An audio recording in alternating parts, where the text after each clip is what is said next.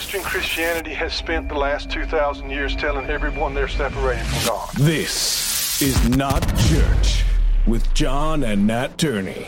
Man, we're so honored to be joined today by an amazing, awesome individual. This is Kristin Du Mez, and she is just going to blow your minds and knock your socks off. If you're not aware of who she is, number one, shame on you. Fix that. But I'm going to give you the quick bio that I ripped off of her website. So if there's anything wrong, Kristin, this is on you. But Kristin Du Mez is professor of history and gender studies at Calvin University. She holds a PhD from the University of Notre Dame. Wow. And her research focuses on the intersection of gender, religion, and politics. She has written for the Washington Post, NBC News, Religion News Service, Christianity Today, The Daily Beast, and has been interviewed on NPR, CBS, and the BBC, among other outlets. Her most recent book is Jesus and John Wayne, How White Evangelicals Corrupted a Faith and Fractured a Nation. And this is actually going to be released on paperback shortly. Is that correct, Kristin? Like a couple weeks? Yes. Yep. That's so exciting. And so we talked a little bit offline before. The new paperback version includes an updated preface that brings this right into the 2020 election cycle, right? And all that stuff that sadly played out kind of like we... Yeah. A lot happened in 2020, turns out. And so it takes us through, global pandemic, Black Lives Matter, a few antics of folks like Jerry Falwell Jr. and Eric Metaxas, and then through the 2020 election. So new preface, and the thesis is holding up alarmingly well. Yeah, sadly, as we mentioned before, right? We keep waiting for these folks to surprise us. And sadly, they just keep obliging us by being who we think they are. Exactly. So, it's sad. So I'm listening to the audio version of your book, and I'm compelled. I mean, it is just the level of detail and the research is evident. It's such a timely, needed, interesting book. So I just wanted to kind of jump off, if you would, maybe give us the Cliff Notes version of what is this book? What's it really dealing with primarily? Yeah, it's essentially a history of white evangelical masculinity and militarism as they've been intertwined for the last more than half century, really, from the Cold War up through the present. And so it looks at evangelical teachings, looks at evangelical popular culture in particular, and looks at how certain ideals have been packaged and sold as biblical Christianity that I think you could argue at least might go against some core biblical teachings that really privilege power, privilege the assertion of power, and define Christian masculinity in ways that champion aggression, using violence to assert order and authority. And you can see this in the home, in the family, you can see this in churches, and you can see this in the nation. And so it really pulls this thread through looking at popular evangelical teachings on how to be a Christian man, how to be a Christian wife, how to raise your kids. And it connects them to what's going on in terms of American politics, in terms of American foreign policy from the Cold War through the Iraq War and really up to the present. And kind of the culmination is understanding how more recently evangelical support for somebody like Donald Trump should not be seen as a betrayal of evangelical values. Instead, in many ways, it's a fulfillment of these values of grasping for power and asserting authority, particularly white patriarchal authority. Yeah. Wow. That's a lot. And you chewed off a lot in the book. And I'm so interested in that last little bit that you said when we see, because for me I don't use the word evangelical anymore. John doesn't even use the word Christian anymore, but I certainly don't use the word evangelical anymore. It's too charged. It's too, and even though in the best tradition of evangelicalism, I am that. Mm-hmm. Right? In the truest sense of the word, where evangelism is simply proclaiming good news. That's exactly what I feel like I do it all the time. But it's become so intertwined with a certain kind of politics that I just can't say it anymore. But how that begins to unravel a little bit, you mentioned Richard Nixon plays a pretty interesting role in this, where you have these characters that come along who though not very religious, right? Nixon's a Quaker. Ish, right? But a certain brand of Quaker that I didn't even know existed. Yeah. Militant Quakers, weird. Who knew there was such an animal, thing. right? The West Coast thing. So, but how that gives rise eventually to this sort of ultra pragmatic politician who says, listen, I don't believe any of this stuff, but for the sake of an election, I'll pander to a particular group. Right. Yeah. And I feel like I think that reaches its climax in a character like Donald Trump, who has no interest in religion whatsoever, but certainly doesn't mind riding on that horse. Yes. Right. Would you agree with that assessment? I mean, are those kind of, does one sort of piggyback off the other?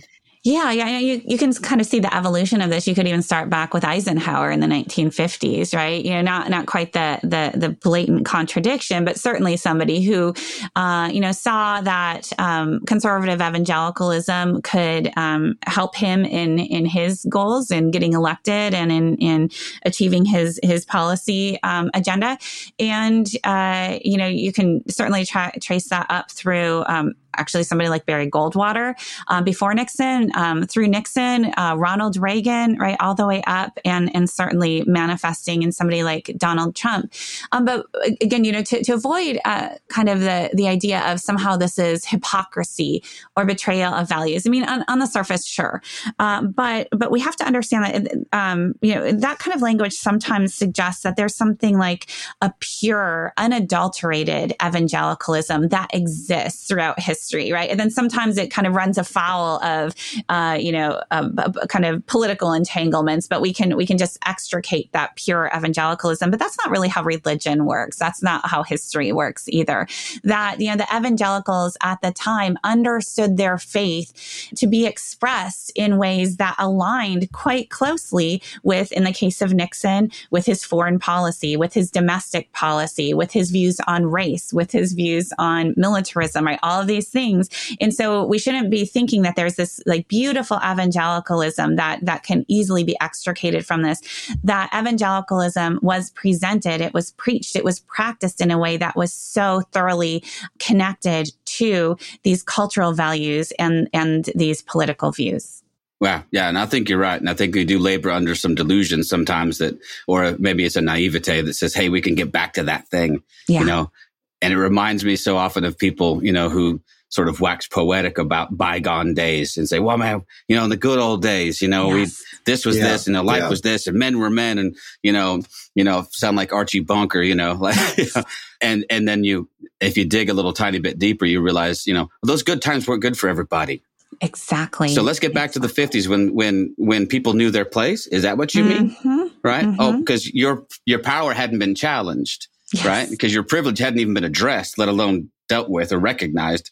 So let's get back to those days and people knew to stay in their place and to shut up. And I just have to scream and yell, how that's not progress. How are we supposed to progress beyond any of this if we can't even see the roots of it in our own past? So what your book has done for me so far is starkly lay out like, oh my gosh, this is actually not that hard to see. Yes. If you're willing to look.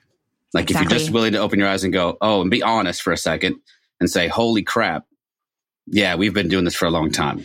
Yeah, history is great for that, right? History, it just, here's the evidence. Here's what this person said. Here's what this person did. Here's a bunch of quotes, and then here's some more quotes. And just sit with this. Because evangelicals in particular have long controlled their own history, right? Have tended to tell their own stories, have tended to frame themselves in the best possible light, understandably so. We all do that. But evangelicals, I think in particular, right, evangelism is at the heart. So why would they want to kind of own up to some of the darker sides of the tradition, some of their own shortcomings? That's not the face you want to put forward, because who's going to want to convert into your tradition if you do that? And so evangelicals really have controlled their message, and they've done so through writing their own histories, writing their own popular histories, right? Having their own media empires. And so I think one of the reasons that this book is so jarring to many evangelicals who grew up in those spaces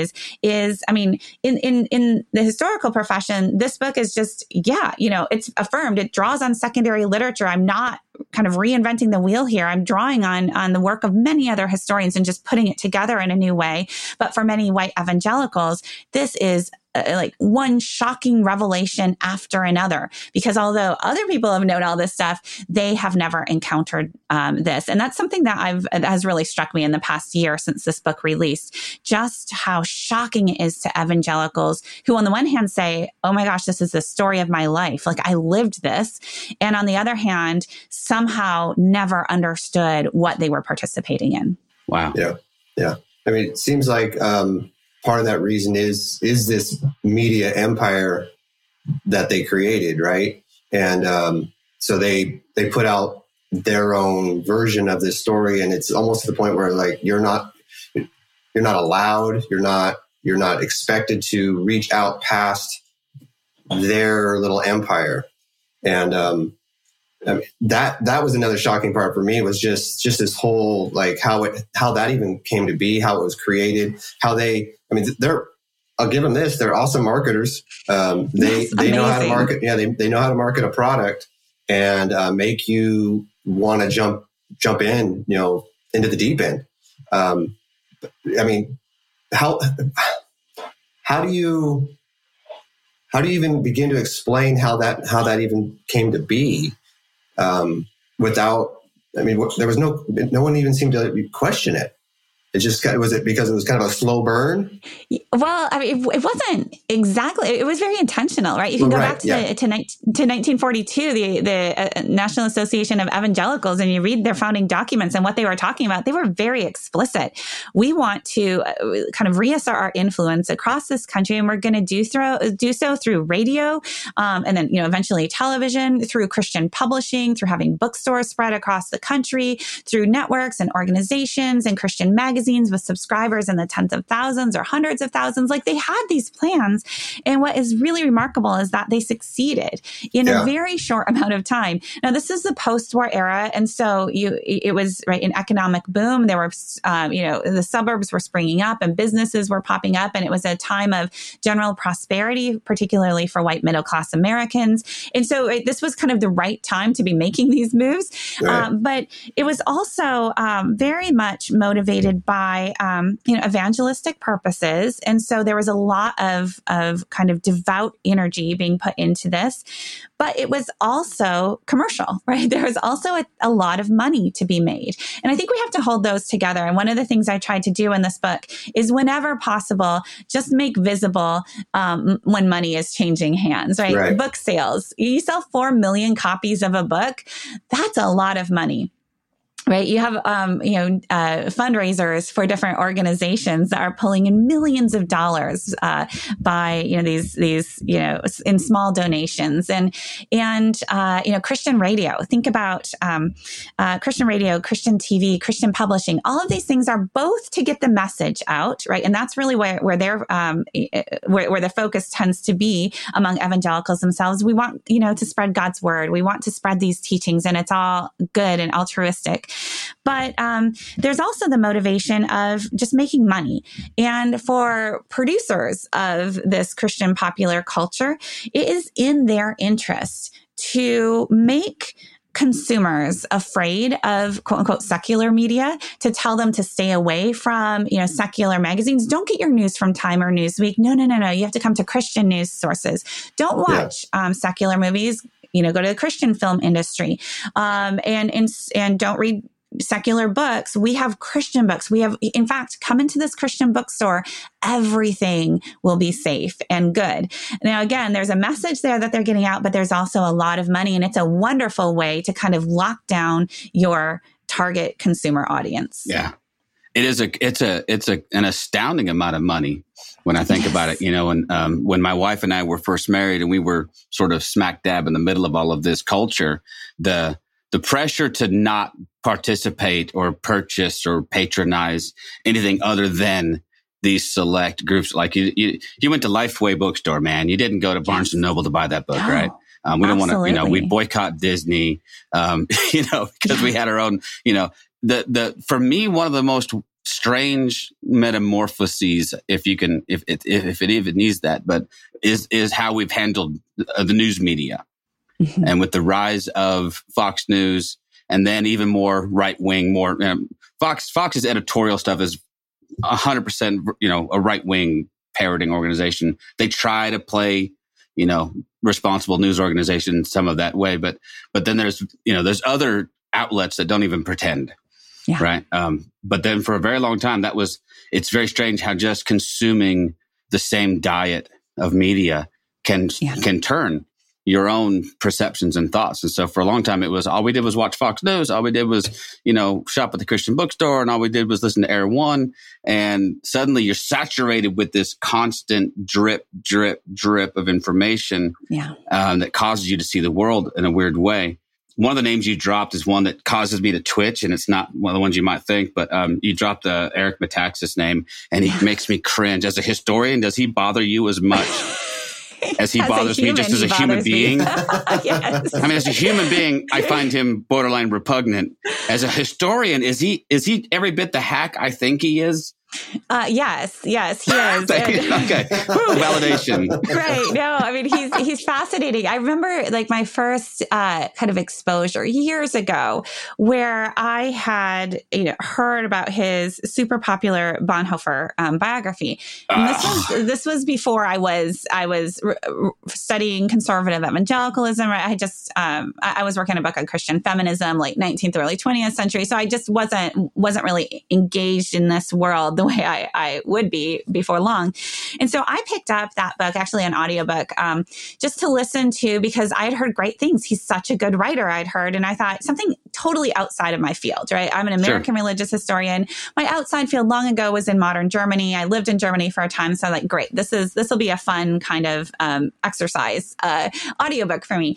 And I started listening to it. And yes, very well written at first, very engaging. And about a third of the way in, it probably took me that long because I was only half paying attention, I suddenly thought, wait a minute, he's turning Bonhoeffer into a conservative American evangelical. I totally saw what he was doing. And I thought, I'd actually never even finished the book. At a certain point, I was like, I can't stomach this. And so, he's not, he's a powerful writer and a charismatic figure and a really bad historian. But he, for a long time, he played one really well. And that's where he's fascinating, right? He kind of can morph his identity in ways that are convincing, or at least have been convincing. So he was this Christian intellectual, Socrates in the city kind of thing. And he sold that really well with his pinstripe suits and all. And then to see him kind of take this leap into the full-on Trump support, right? That required some interesting challenges for him, I think, and I don't think he's entirely successfly pulled it off. But he's a fascinating figure and a very bad historian. Yeah, I have multiple friends who've decided wisely, by the way, to investigate Bonhoeffer. And I'm like, absolutely, and they'll show up with that book, and I want to smack it out of their hands. Just don't, please, dear God. Read Charles Marsh. Charles Marsh instead. And there's a biography written by one of Bonhoeffer's closest friends. Read that one. I will give him props, because anybody who can take Bonhoeffer and turn him into a darling of right wing politics, that's a feat. You have to have worked pretty damn hard to cram Bonhoeffer into that box and make him somehow relevant to your cause. But I don't know, just, he bothers me more than a guy like Falwell. He bothers me more because he's masquerading as something that he's not. You know what I mean? Yeah. There is this veneer and this facade of intellectualism, and that kind of gives you the idea that he's going to be honest in his assessments. And meanwhile, there's an agenda. But anyway, conservatives, they seem to take these people like this, and this idea comes up multiple times in your book, where these people who are not really true historians, not really true former Muslims, let's say that one, and they spin these people into their crusaders, right? Into crusaders of the faith. And even when we find out that it's all bullshit, that it's not true, they somehow spin it again. Yes. And continue to use these people that, for the most part, and from looking outside in, you're like, they're liars. They're not true. And somehow the conservative evangelicals can spin it in a way that they can continue to use these people, not only kind of good, but really well. How in the hell do they do that? That's actually a really great question because, I grew up in the 80s and the 90s, and certainly by the 90s, the real enemy, as far as I learned, was kind of postmodernism, right? Postmodernism and relativism, because Christians hold to the truth, and postmodernism means everything's relative, everything's up for grabs, but we are different. We have truth. And that's not what I found when I went back to research, right? That there is this us versus them mentality, which means the ends justifies the means in any case, because the enemy is always so real, so feared. So whether it's, Cold War communism or secular humanism or radical Islam or whatever the enemy du jour is, right? That will justify, in the case of foreign policy, preemptive war, right? You strike first because they're coming for you anyway, and you can't trust them. And so you have to act aggressively first. And that applies to domestic politics as well. And so it's this posture that develops. And what I will say is that the chapter I write on these fake ex-Muslim terrorists was really, fascinating and horrifying. But somewhere along the way, things clicked for me, because back in 2016. With evangelical support for Trump, a lot of the media and many evangelicals themselves were kind of saying, well, you can't really blame them, right? Because evangelicals were just so afraid, so afraid because the Obama administration and demographic decline and threats to their religious freedom. And they were kind of pushed into the arms of somebody like Donald Trump, right? Their fear led to this militancy. And what I came to see was that we needed to flip that script. Historically, more often than not, militancy led to fear. Because what I saw happening in the case of Jerry Falwell Sr.'s Thomas Road Baptist Church, Mark Driscoll's Mars Hill Church, the case of these ex-Muslim terrorists that were paraded across the evangelical speaking circuit, including long after their evangelical sponsors like Focus on the Family and CBN, and long after they knew that these guys were total frauds, right? Made me realize, wait a minute, the fear is real, right? Among ordinary evangelicals, that fear and acting out of that fear is real. But the fear does not emerge organically. It is manufactured. In more cases than not, it's manufactured by leaders themselves in order to sustain this militancy, in order to consolidate power for themselves, right? You make your followers so afraid. And so what do they owe you? Their loyalty. And you promise them protection. And that's what Jerry Falwell Sr. was after. That's what Mark Driscoll just perfected. And once that kind of clicked into place for me, I think this whole history kind of clicked into place. So rather than fear prompting militancy, more often than not, it was the militancy that required the continual stoking of fear. Yeah. Yeah. It seems so obvious to me, that it's such a self-serving, right? If the profit motive can't be ignored, by the way, cannot ignore the profit motive. In order to keep people interested and engaged, they've got to continually be afraid.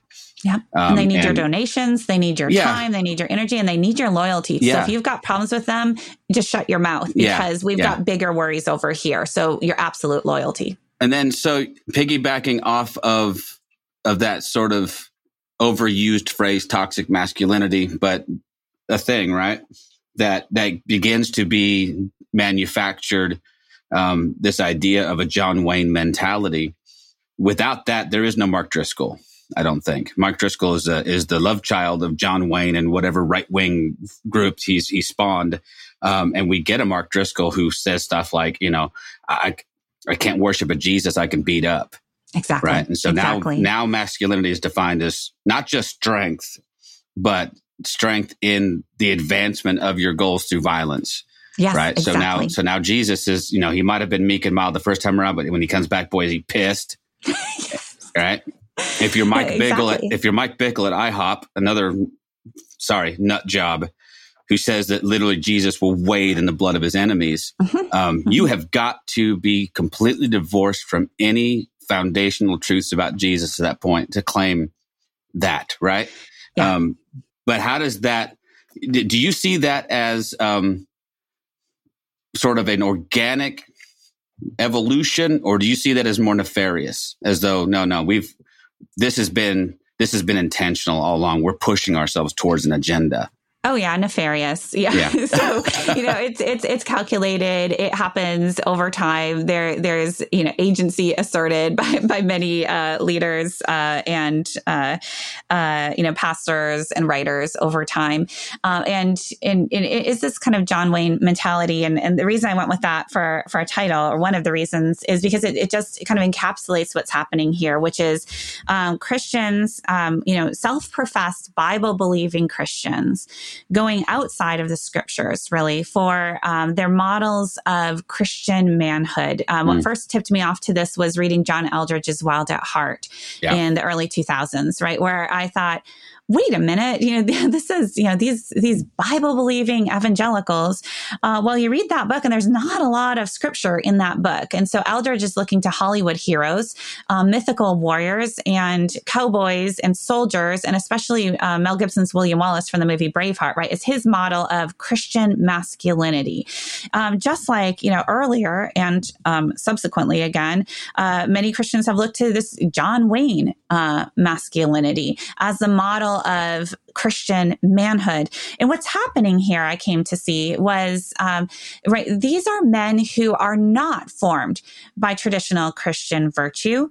We can throw Donald Trump into this mix, which might be obvious as well. All right. So Christians looking for, kind of icons of masculinity outside of Christian tradition. And paradoxically, it's men like John Wayne who are better suited to lead Christians and to lead America in this moment. Again, this moment stretches through recent history across the decades because of whatever the current threat is. And so somebody like John Wayne was not constrained by traditional Christian virtue.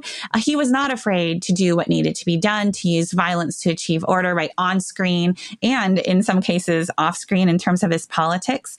And that's this model that we see repeated, that what is most kind of attractive in a leader is precisely the leader who has not been shaped by, say, the Beatitudes, right, the fruit of the Spirit. That's not what this moment calls for. And so that's really the corrupted of faith part of the subtitle, right? Yeah. That you go outside of Christianity for your model of Christian manhood.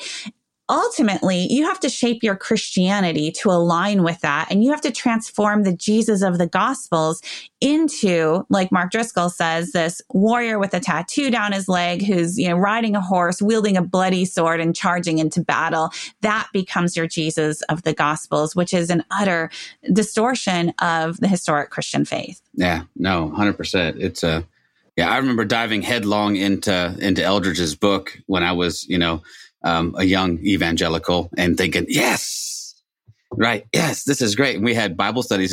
We did this thing. Some of the stuff is hard to talk about because it's so absurd, right? From this vantage point, looking back, it's like, holy shit. Like, what did you do? You got to tell your stories. But we had this men's group that rose up out of Wild at Heart. And so this guy that I was, serving in a church with, we decided that for 6 weeks or 8 weeks, however long it did, we would meet. This was a father and son thing. So guys, bring your boys. We talked about a chapter of the book and then we did something manly. Like we went out and shot stuff, or we went out and blew stuff up, or we zip lined through the sanctuary, or we did manly things. We, drove ATVs out on the church property. And I remember, at some point I flipped a switch. Eldredge, that book is fine. It's whatever. I didn't think it was particularly, it's not particularly horrifying. It's so banal now anyway. But I just got disillusioned with the whole notion of some sort of prescribed masculinity that had to be manifested, had to be expressed in all this physical stuff. Like men are physical, women are this. And I'm like, you're creating these false divisions, this dualistic thought that just doesn't even bear out anything. It's not scriptural. I mean, there's nothing. There's nothing. Anyway, it is Wild at Heart. Gosh, wait, I could talk to you for so long because there's so many tendrils of this that begin to worm their way into everything, right? Yeah. So these notions of masculinity, which obviously then completely corrupts and distorts the way that we view women and their role inside the church or outside the church or just in society at large. So what are the, I mean, besides the obvious, what the negative effects of this kind of masculinity as expressed in a guy like John Wayne and how that manifests itself among women? I mean, one of the problems here is that this does end up kind of separating Christian virtue into masculine and feminine categories. So men are called to be courageous. Men are called to, be brave and strong. And women, they get the kindness and the gentleness and the self-control and all of those things. And we've talked about how that ends up, corrupting Christianity itself. But then what does that look like for women who, for them to be faithful is to be submissive. Yeah. It's also to be beautiful. All right. So we could talk about, the other part of Eldridge's equation, which is every man has a battle to fight and a beauty to rescue. Okay, right. So women, your role, you got to be beautiful. You have to be seductive. That's his words too. And you need to, be rescued by a heroic man. And it wasn't Eldridge who came up with this either, right? As a historian, I went back and saw deeply problematic views of gender and sexuality permeating conservative evangelical culture, right? I read sex manuals from the 1960s and 1970s, and they really are disturbing, where, this idea of men are aggressive and they're filled with testosterone and they're called to be leaders. And that applies in the bedroom as well. Women are called to be submissive and to, meet all their husband's needs. Well, that applies in the bedroom as well. And it sets up this really toxic understanding of sexuality where boys will be boys, right? I mean, ideally, you show some restraint, but hey, it's hard. We get that. So it's on women to protect social morality, to protect morality, right? So women who are not married have to be very modest, have to never tempt a man who is not their husband. And women who are married have to fulfill their husband's every sexual need. And there are many. Again, this is just the way God made everything. And so what we see the fruits of that most horrifically worked out in cases of abuse, where over and over again, we see victim blaming, even if the victim is a young child. And so, what did you do to seduce this man? And often the wife gets blamed too, because clearly you were not meeting all of your husband's sexual needs that he had to go outside of marriage. And so it sets up these ideals. Women have to be submissive. They have to be sexy, they have to be beautiful, they have to be enticing, all of these things within the bounds of heterosexual marriage. And if there's ever a problem, sexual misconduct, abuse, right, it's clearly a woman is to blame, or many women are to blame. And this sounds horrible, and it is horrible. And it was shocking, honestly, to see this pattern repeated over and over again in writing and in practice. Yeah. Well, and sadly, that's in the mainstream evangelical church, everything you just said is either explicitly or implicitly said all the time, right? There's all kinds of rules, and either written or unwritten, about how women are supposed to dress. And I find that insulting as fuck. Can I say that, John? Yeah. Because what? I'm a man. I have no control over, I see an attractive woman scantily clad, and I've got no control. I'm just going to have to go do something. And I'm like, that's horseshit. That's absolutely so. Why? So it's demeaning to women. It's just as demeaning, well, at least slightly demeaning to men, because it assumes we have no control, and so everything is now triggered by somebody's visual acuity. It suddenly triggers my animal instincts, and I'm like so offended by that. It makes me drop F-bombs on a church podcast. What the hell is going on, John? We just lost 2 of our 5 viewers. Oh, dang We're so screwed, man. But I mean, doesn't it also just it creates this environment where it seems like we're picking on a group of people, and you know what we are. The evangelical Western evangelical church then is required to protect these abusers. Yes. Oh my God. Don't get me started there. Because aren't we all, and I can say we, because for the first 18 years of my life, I was in this before I left, but aren't we all supposed to just forgive? Aren't we all supposed to give everybody a second chance, a third chance, a fourth chance, a fifth chance? I mean, so we create this culture that one says you need to be, as a woman, you need to be pure. You need to be pretty. You better learn to cook. You better be able to, you better be able to handle a couple slaps across the face without really complaining much, right? If not that, a lot of verbal abuse, and you just need to suck it up. And then then we can go down the whole racism side of this, which, every single person that they have put up in place, like a John Wayne, like a Nixon, like all these, they're John Wayne, they're super masculine men, are fucking bigot racists. And I'm sorry, I'm not getting mad. No, see, you got him fired up. Jump in here and let me see if I can. So temper this somewhat, because we're off the rails. Calm us down a little bit. I grew up in I had a good Christian upbringing too, and so I have very clean language, except in chapter titles in this book. Yeah, I did love that, by the way. Their words, not mine. Your chapter titles are great. But the idea of forgiveness, yes, this Christian rhetoric to paper over, just really unchristian or just immoral teachings and practices is what we're talking about here. Right. And so much has been done.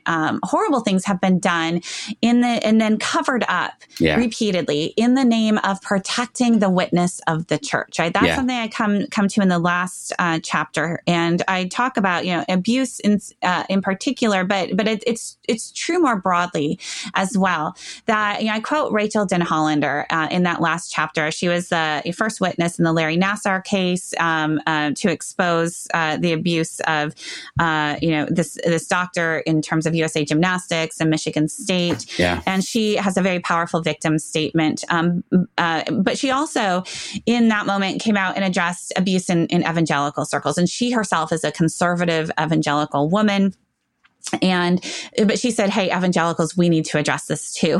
And evangelicals were much more supportive of her going up against Larry Nassar than they were calling out in her own communities. In fact, she and her husband ended up having to leave their church over this. And she has this really powerful quote where she talks about running up against this language of protecting the witness of the church, protecting the mission, right? And this is over and over again. Like, let's hide our the problems. Let's hide the abuses. Let's hide whatever's going on, because we don't want to destroy this man's ministry, or we don't want to destroy the witness of this church. And she says she says Jesus Christ does not need your protection. Yeah. Right? Jesus only asks for obedience. And what does that look like? It looks like telling the truth and doing justice. And that's it.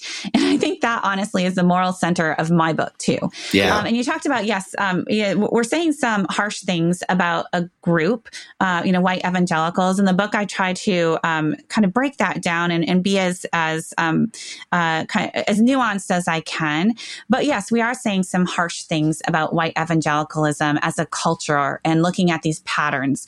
And what I will say is many white evangelicals have actually embraced this to their credit. I have been shocked. The book released almost a year ago now, and white evangelicals have been its most ardent defenders, consumers, right? They are buying this book. They are reading it. They are having adult Sunday school sessions on it. Pastors are reading it in their groups, book clubs. It's really remarkable because many white evangelicals are seeing, yes, this is not like 100% who we are. And we are, all of us can't be defined by this, but almost all of these evangelical or former evangelical readers have stories to tell. They have bumped up against this in so many ways, and they have experienced it, and many are acknowledging that they have been complicit in this. Yeah. And so I'm really, I want to say some nice words here too about evangelicals, in that thousands of evangelical readers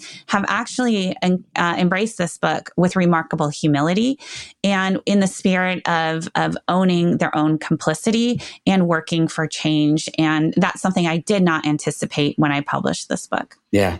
That's heartening. That's encouraging. I live in Texas, and in particular, I live in West Texas. We have our own particular brand of what all of this means, and it's a weird culture to be a pastor in and try to push back on a little bit and say, I know this is the way you're raised. I know this is the way you think, but let's challenge that for a second. Could we just, take off this mindset for a second, set it aside, and let's objectively try to look at some of this stuff. I was never more frustrated with my white evangelical brothers and sisters as I had been during the Trump years. And I remember one of the, he's an easy target. So it almost feels like whack-a-mole just to go after him. But when he was first running, I was very open in my criticism, because most people were. There was a handful of people who either prophetically or fortunately, however you want to say, I'm not sure if they lucked into it or if they knew, but who from the start were very much like, no, this is our guy. This is our guy. There were a whole lot more who voted with their nose pinched and held their nose and did it anyway. But so I had the ability to be very honest. I wrote several Facebook posts about, listen, dear evangelicals, stop being bamboozled by this guy. He doesn't care about you. He doesn't believe what you believe. He is simply pandering.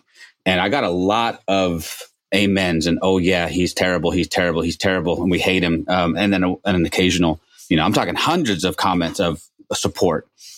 And then he got elected. And those very same people were the ones who blocked and unfriended and told me to go shut up. And, it was weird how quickly that whole thing turned. And now, instead of tolerating this guy and holding him accountable, like, hey, we've elected him, we still have to hold him accountable. Let's make sure he does what he's supposed to do. It was adulation, 100% borderline idolatry. I'm not even sure borderline. I think it's just idolatry that couldn't question. And I'm nervous, to be honest with you, Chris. I'm nervous about what that means for evangelicalism as it continues, because I don't see them having repented of any of that. That is true. I will say that, in the responses I get, because I've heard from so many hundreds of readers, and I get letters every day, I'm well aware that, this is still the minority movement, right? The majority 100%, yeah. are still. And so while I've been really heartened at the humility with which many evangelicals are receiving this book, those are the ones who are going to be reading a book with this subtitle, How White Evangelicals Corrupted a Faith and Fractured a Nation, right? So this is a subset we're talking about. Yeah. In fact, there's a lot of talk in the media right now about this evangelical reckoning, right? And I when I'm asked by journalists, I say, yes, it is real. It is very real on a personal level, on an individual level, right? There are tens of thousands, probably way more than that. No, I'm sure there's way more, right? Evangelicals who are quote unquote deconstructing right now. They're doing exactly what you're saying. Let's just take this ideology, take these values, and then let's look at the Bible and let's see, where do they align and where are there some disconnects, right?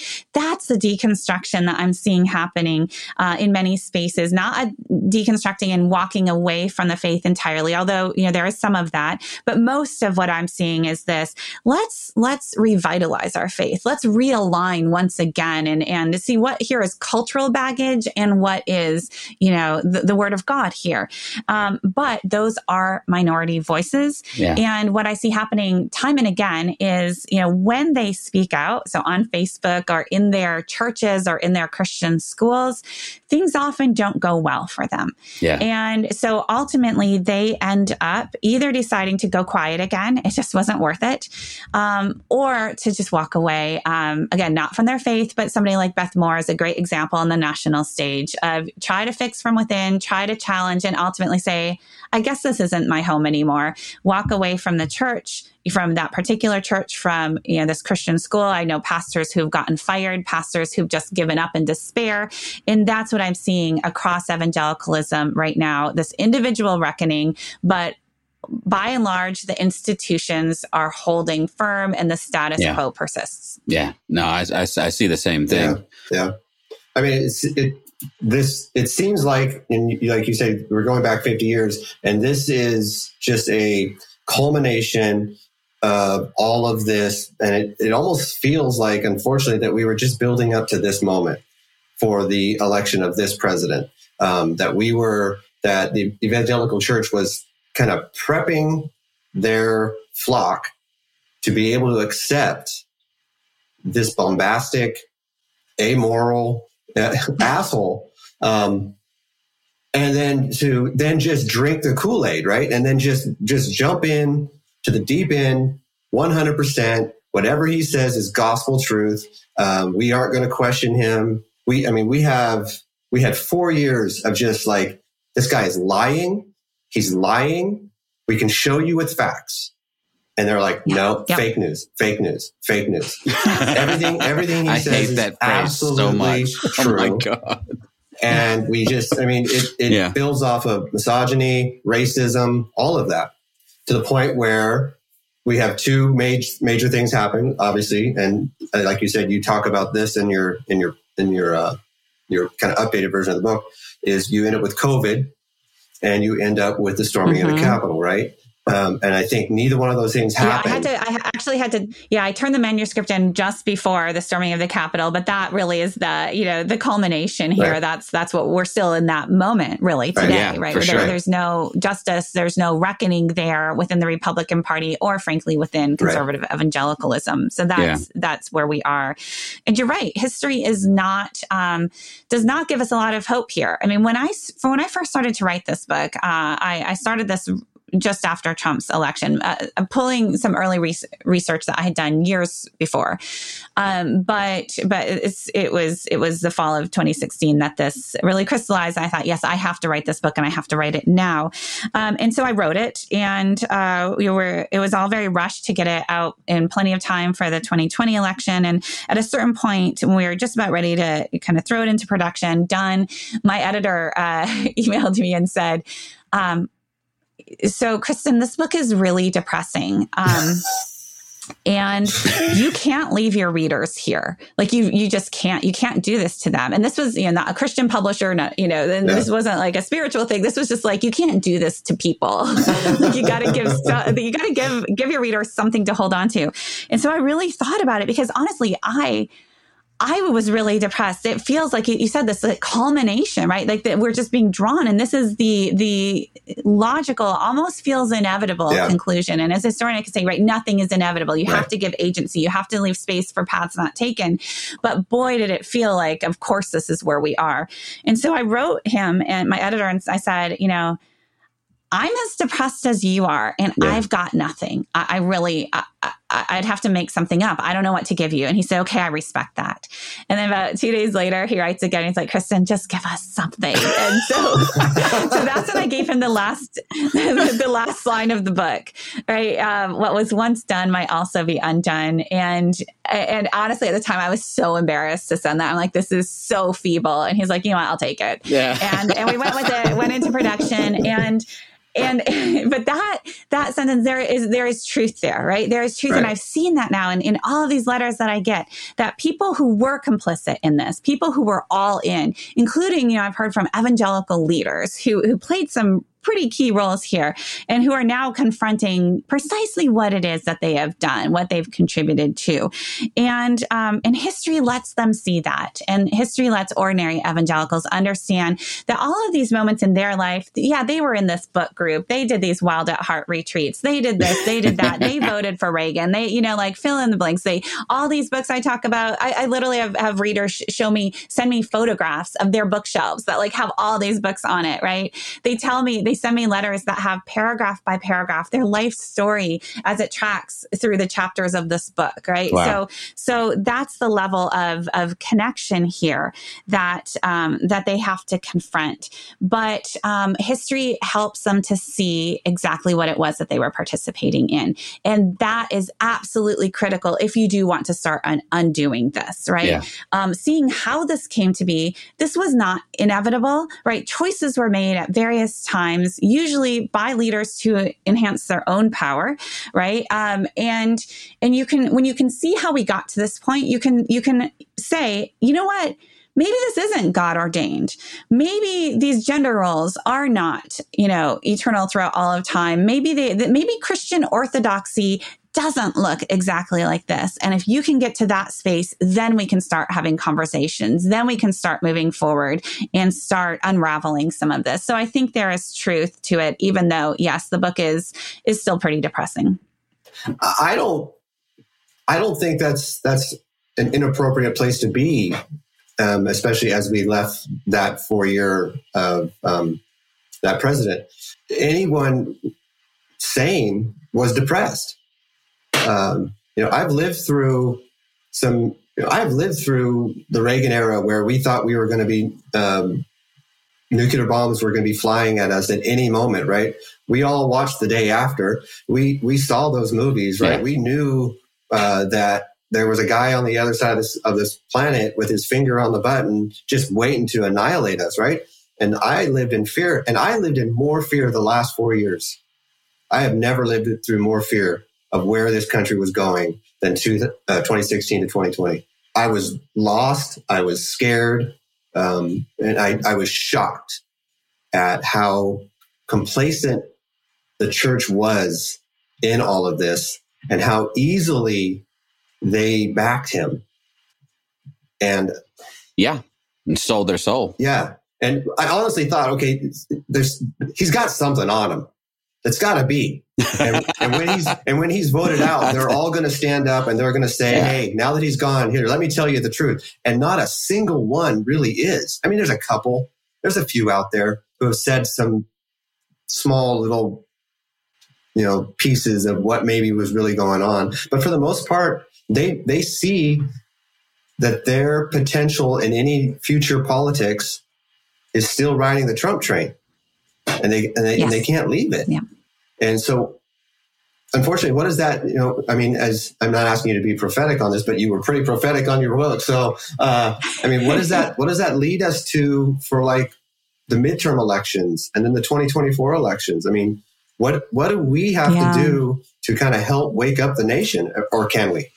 Yeah, I don't think much of the nation really wants to wake up to this. And that's the problem. For me as a historian, I will say the most shocking thing about the last 4 years has been the real and present danger to American democracy, to democratic norms and institutions. That caught me off guard. I thought that there was more resiliency there.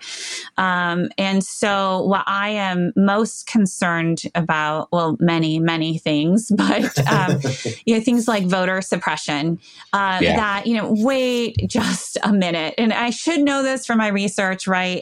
Particularly in terms of conservative evangelicals, there is this tendency to say, America is a Christian nation. So this is who you want to be running this nation, people who defend our version of Christian America, which is, us. And so why would you want to give power to people who don't have access to God's truth? And right I think that's one of the things that did surprise me also in the research for this book, the authoritarian tendencies that are just loud and clear within conservative evangelical teachings. Growing up I've said this before in an interview, and there was a secular reporter I was talking with, and they said, by secular, just not having grown up in evangelical spaces, and they, from the outside, they're like, really? That surprised you? Wasn't it kind of obvious? I was like, no, you know what? From the inside, I somehow grew up thinking that this Christian patriotism meant a respect for democratic norms and institutions. I thought, I was hearing this and thinking, this means yay for the civil rights movement. This means good, to protect voting, because ultimately that is what it means to be patriotic, because that's what I thought it meant to be patriotic. And so really bumping up against just how authoritarian these teachings of hierarchy, of authority, of who gets authority, who does not, were jarring for me in my research. Even so, seeing this played out on the national stage for the past 4+ years, I continue to be kind of shocked by this, that things that I took for granted. I'm in my 40s, I'm a U.S. historian, and I kind of thought I knew where we were at generally as a country. And I think that so many of us just have to, it was day in, day out, recalibrating, like, okay, wait a minute. Okay, so nope, the next day it just got worse. And that's really what the last 4 years have felt like. And certainly January 6th. And again, we're still in that space. We're still in that January 6th moment, really. There has not been any sort of reckoning or reconciliation. And so I don't know what that looks like for the midterms or for 2024. But right now, I'm not seeing any change within the Republican Party. Right? If anything, it's becoming more radicalized. And, evangelicals are a key part of that. Yeah. And they've just stripped one of the few voices of reason in their party of all her power and said, how dare you step outside or color outside the lines. And I'm not really a big fan of Liz Cheney, but good on her for, for sacrificing, knowing full well what was going to come, that she still stood her ground and spoke her truth. Right. There are so precious few of them who will. There are, Justin Amash before her, same thing. Well, it started to really piss me off because it seemed like the occasional voice would come out and start to speak out as they were exiting. Yes. Well, that's not brave. No. I'm not running for re-election. Now, let me tell you what I think. Or I'm not seeking another cabinet position. So let me tell you what I think. Well, it doesn't take any courage whatsoever to criticize as you're leaving the building. I'm looking for those handful of voices who will stand up. The one thing that I thought was interesting that you just one of the things that I shouldn't say the one thing. One of the things that was interesting. I've been inside of the church structure, my whole life, and I'm writing a book about that experience right now. So, watch out for people. No, I'm just kidding. But one of the things I just wrote a couple of days ago was, as I'm writing some of this, and it's even like as I'm telling you the story of the John Eldridge, there are things that are kind of embarrassing to say, because the pattern of submitting myself to authoritarian people who neither deserved or would respect my loyalty is so painfully obvious now. Yeah. But that's how indoctrination works. Yes. You don't see it from the inside. No. It's hard to see from the inside. You really have to step outside that space. Yeah. And I feel like that's true across the board. Yes. Like whatever system of indoctrination is being used, it's effective. They do it because it's effective. Yeah. And so in order to get people or for people to see things differently, it has to be, an act of the will that says, okay, I choose to try and see this differently.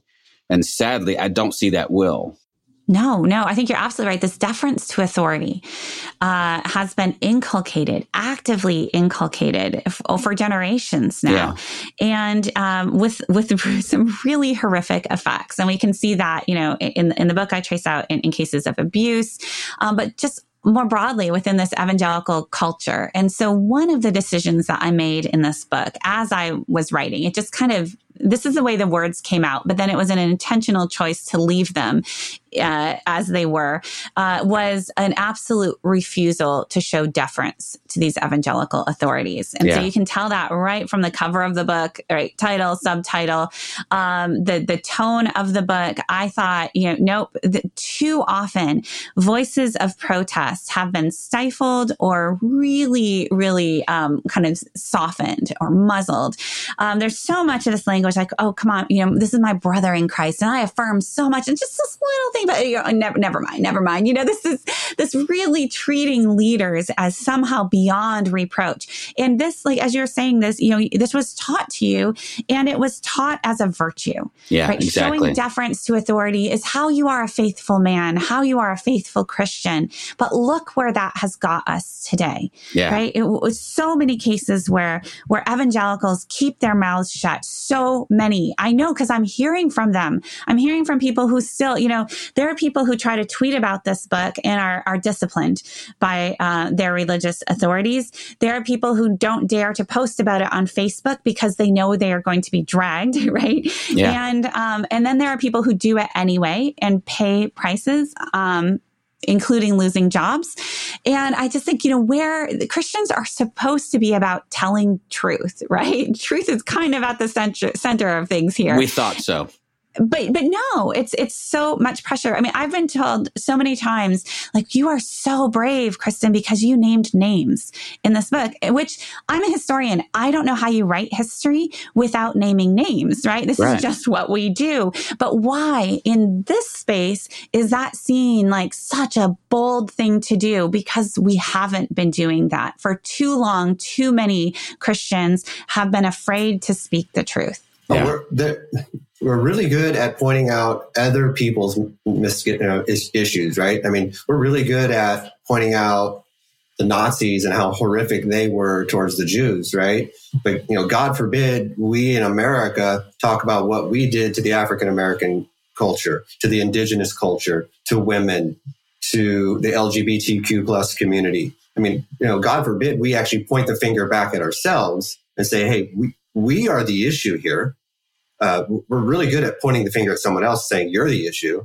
But we when it's asked to be pointed back at us, we just have absolutely no ability to do that. And the church, unfortunately, has shown us how to not do that. And they are very, very good at which it. is crazy. Yeah. Right.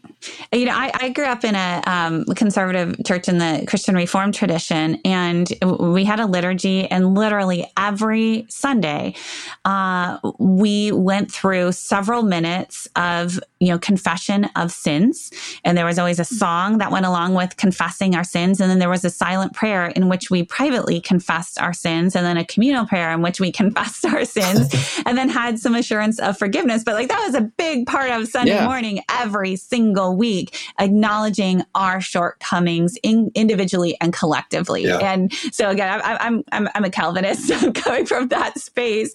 And it's just kind of baffling that, as you say, so many evangelicals, including many Calvinists, have somehow this huge problem of acknowledging our shortcomings. Yeah. And you know what? Yeah, we did do some things wrong. We continue to do things wrong. Give us humility and just, and help us do better. That now has almost become politicized. That if you're self-critical of America, if you're self-critical of kind of white privilege, white supremacy, if you're self-critical of Christianity, any of this, that becomes is so easily demonized and politicized in such a way that you can't even talk about these things anymore. And that really does, I think, it's a corrupting influence on what it is to be a Christian and on faithful Christian practice and witness. Yeah. It seems like the new virtue is not being willing to confess your sins, but to be in complete denial of them. Yeah. And that's it's sad. It is sad. I do. I applaud your efforts. I think your book is a must read for those who would. I mean, I think the more that you viscerally react to the title, probably the more you should read this. Like that might be a barometer of how much you need this. If it really, because I've been on church staffs, and I finally had to plant my own church to get to a place where I could say what I wanted to without getting dragged through the mud by whatever religious authorities I might be under. And I just don't buy it anymore.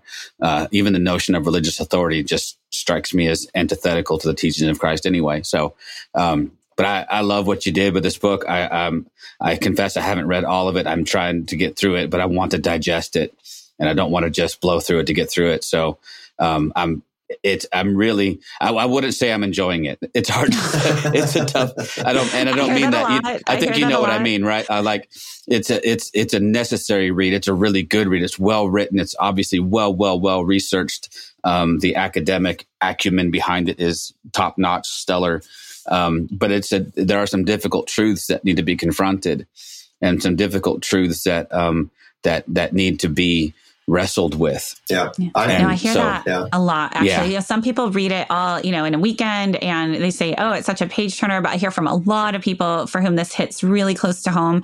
They have to take it a chapter at a time, bite-sized pieces. They might have to set it aside for a time. And what I hear from so many people is it really helps to read this in community, right? To have somebody or many people to kind of bounce your own experiences off of, to process together. And so, hopefully people who sense that need are able to find those communities to kind of wrestle with this. Yeah, and I think I 100% agree that would be a really good way to to deal with this book would be in community, where we could say, all right, hey, chapter 1, let's wrestle with this a little bit. Let's talk about it. And let me have it. What made you mad? And then, because really what has to happen is you have to be pissed off a little bit.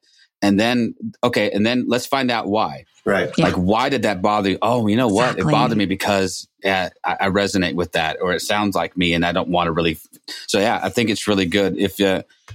So this episode will actually release very close to the timing of the release of the paperback.